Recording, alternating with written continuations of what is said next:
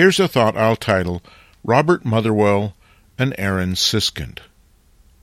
If you were to tell me that there was only one style of photography that I was allowed to practice for the rest of my life, and only one style, there's no question in my mind that I would choose abstracts, which unfortunately are one of the least popular forms of artwork, and particularly in photography. But nonetheless, that's what I would choose.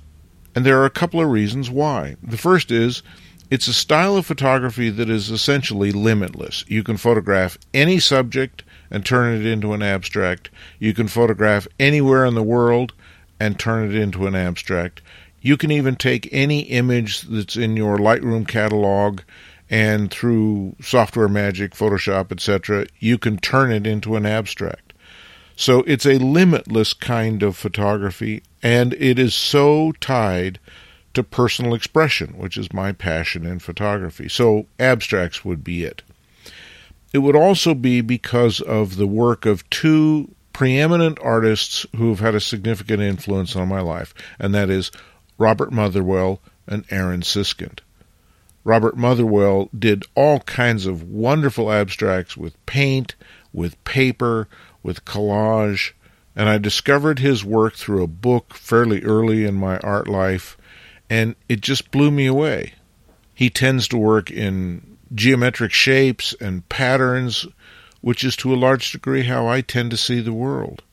And just like Aaron Siskind, his work is either going to grab you and be meaningful, or you're going to look at it and say, what's this all about, and dismiss it as being meaningless. That's the thing about abstracts.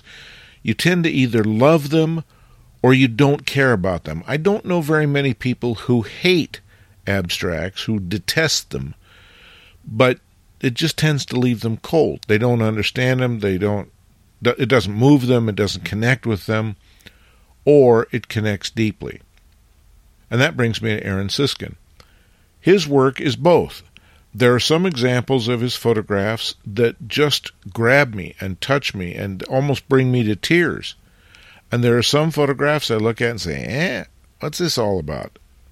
And I think that's the way abstracts are supposed to work. To me, abstract photography is closer to music than other kinds of photography. We don't listen to music and try to say, well, what does it mean? Somehow it just goes directly into our brain, and it either touches us or it doesn't. We either connect with it or we don't. And that's the thing about abstract photography. It's not an intellectual game. It's an emotional game. It's a response game. Creating abstracts is a function of responding to the world in a way that's meaningful to you as an artist. Looking at abstracts is also a response that goes directly to the brain. It's not an intellectual game. It's not like we're saying, gee, what subject did this artist or this photographer or this painter take and distort into an abstract. An abstract just is. In the same way we don't say, well, what's the meaning of a cloud? We just enjoy the shape or not. It either fits the rest of the photograph or it doesn't. Well, the same thing as abstracts. It either works or it doesn't. It touches us or it doesn't. But it's a direct emotional response. And that direct emotional response is part of what makes abstracts so interesting. Landscapes can do the same thing. Sometimes street photography can do the same thing, so it's not exclusive to abstracts that they have this ability to burrow directly into our conscious mind and affect us somehow, emotionally, maybe even deeply. But for me, abstracts do it more consistently and with greater depth than do other kinds of photography. Even though I consider myself a landscape photographer also, more often than not, when I'm photographing in the landscape, I'm turning it into an abstract by photographing a rock face or a mud pattern or something like that.